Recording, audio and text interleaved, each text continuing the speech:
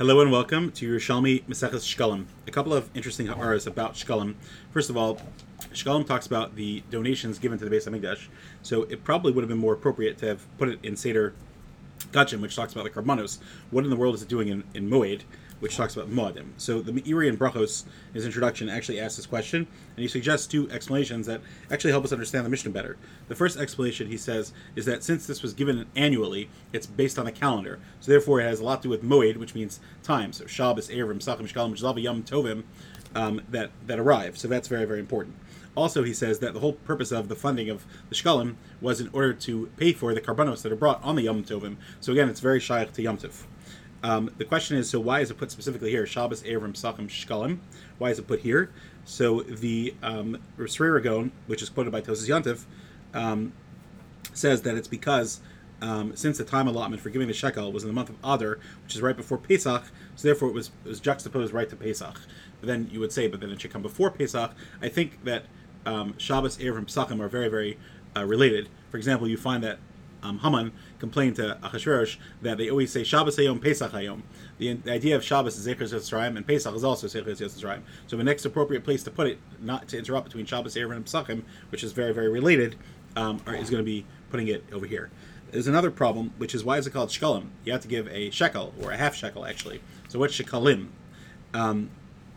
So, first of all, since the Masechta actually talks about the payment of donations to the Beis Hamikdash, so it actually represents just general donations. So Shekalim actually just represents the multiple donations that were given.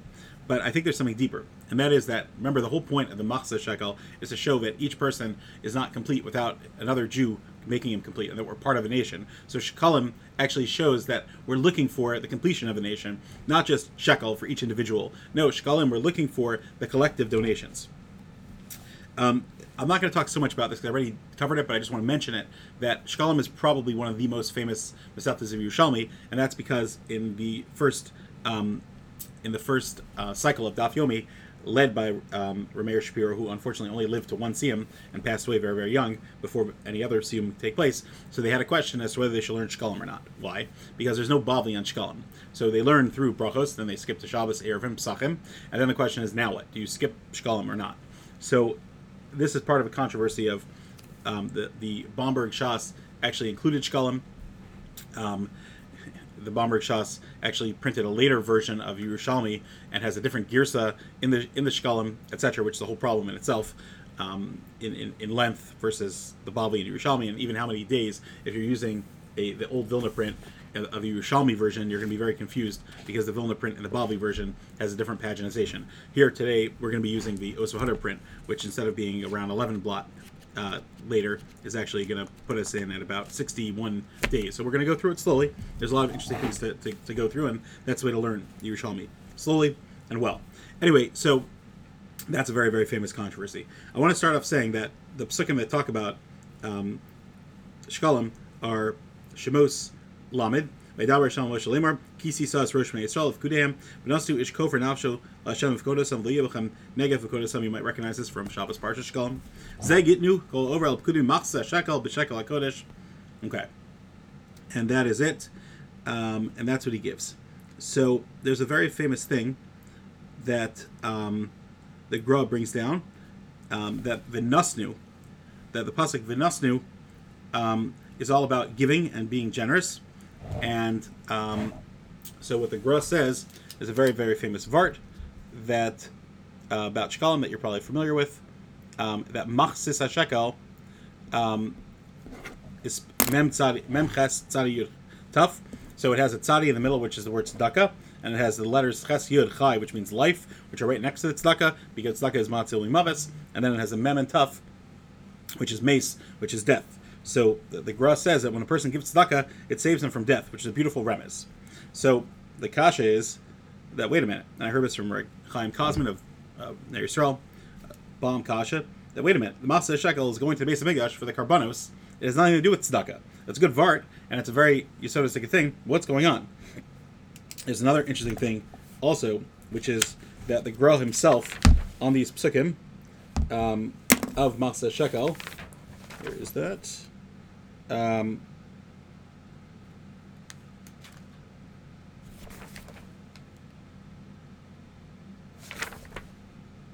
The Grana Deras Elio on that pasuk actually says that this refers to donating for the construction of the Mishkan, and the mitzvah of giving the half shekel is actually Lachal Moshe Misinai, and it's not even in this pasuk itself. But it doesn't change anything, perhaps. But so I want to give 3 answers to this question. 2 of them I heard from Ray Cosman after I Baruch Shekivanti, and the third one, I don't know if he would be moskim to it or not, but I think that it's a good answer. So one answer is that in the Beis HaMikdash, in the Mishkan, in the original giving, there was no tzedakah to give because everybody was rich. When they went out of Egypt, they had all unlimited wealth. So therefore, it wasn't shy to give tzedakah. So the closest thing to tzedakah was supporting the Beis HaMikdash. Okay. I don't agree with that. I don't think that explains it. The second answer is what I think is correct, and the third answer is also, I think, correct. The second answer is that the Beis HaMikdash itself, the karbanos are the greatest way to be mechaper on Klal Yisrael. This whole idea is that we want to have a portion in the communal, carbon, the carbon talmud, etc., and all the other sacrifices. That's why it was so important to give. So Mamela, the ultimate chesed is when we give money to the Beis HaMikdash, and therefore we're able to bring the karbanos. For example, Chazal say that the Goyim benefited tremendously from the 70 parim that were given for the 70 nations throughout Sukkot. And there's even a medrash that says that had the Goyim known how much the Beis HaMikdash did for them, they would have surrounded it and refused to let it get destroyed. So the destruction of the Beis HaMikdash wreaked havoc in the world. And the Beis HaMikdash itself brings shalom between us and Hashem, and it brings down bracha. So it is the ultimate tzedakah. And that, I believe, is the emes l'mita shel davar, what the Grub is referring to. But I think there's something even more important, even more pashut, which should be said. And that is that the Yerushalmi says, in the Ozvahar print, it is on Daf Chaf Zayin Amud Aleph, and also the Bavli and Ksubas Daf Kuf Vav says the same thing, and the Rambam brings it down Hilchos Shekalim, which is that the money that was used for the Shekalim actually paid for wages of Talmidei Chachamim who taught the Kohanim how to perform the avodah. So Mamela, you see that is tzedakah. That is tzedakah. The greatest tzedakah is supporting Talmidei Chachamim that can learn. So Mamela, there actually was tzedakah in the Machzor Shekel. So the whole question doesn't even start. And even if it does start, we've answered it with at least one or maybe even 2 other good answers. But anyway, that's an interesting thing to talk about. So I wanted to share that. Just a quick thing that the Shekalim actually were given to people.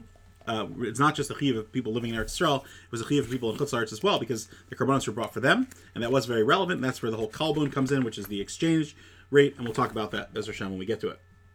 Okay, the Mishnah tells us, the first Mishnah on Daf Aleph. Remember we talked about the Yerushalmi starts on Daf Aleph. So it talks about osin kol tzarech harabim mitzayin al esakvaros v'yotzin af al kalayim. So they get rid of the kalayim as well. So again, we see that at the first day of Adar, which is why we use that time of year to talk about the Shekalim, that's what they do. Mashmin al Shekalim v'al kalayim. So what I wanted to suggest was the following, which is a question as to why we focus on Kilayim and Shekalim at the same time. So I wanted to say like this, that the whole idea of Shekalim is that each individual makes a difference and each individual is important.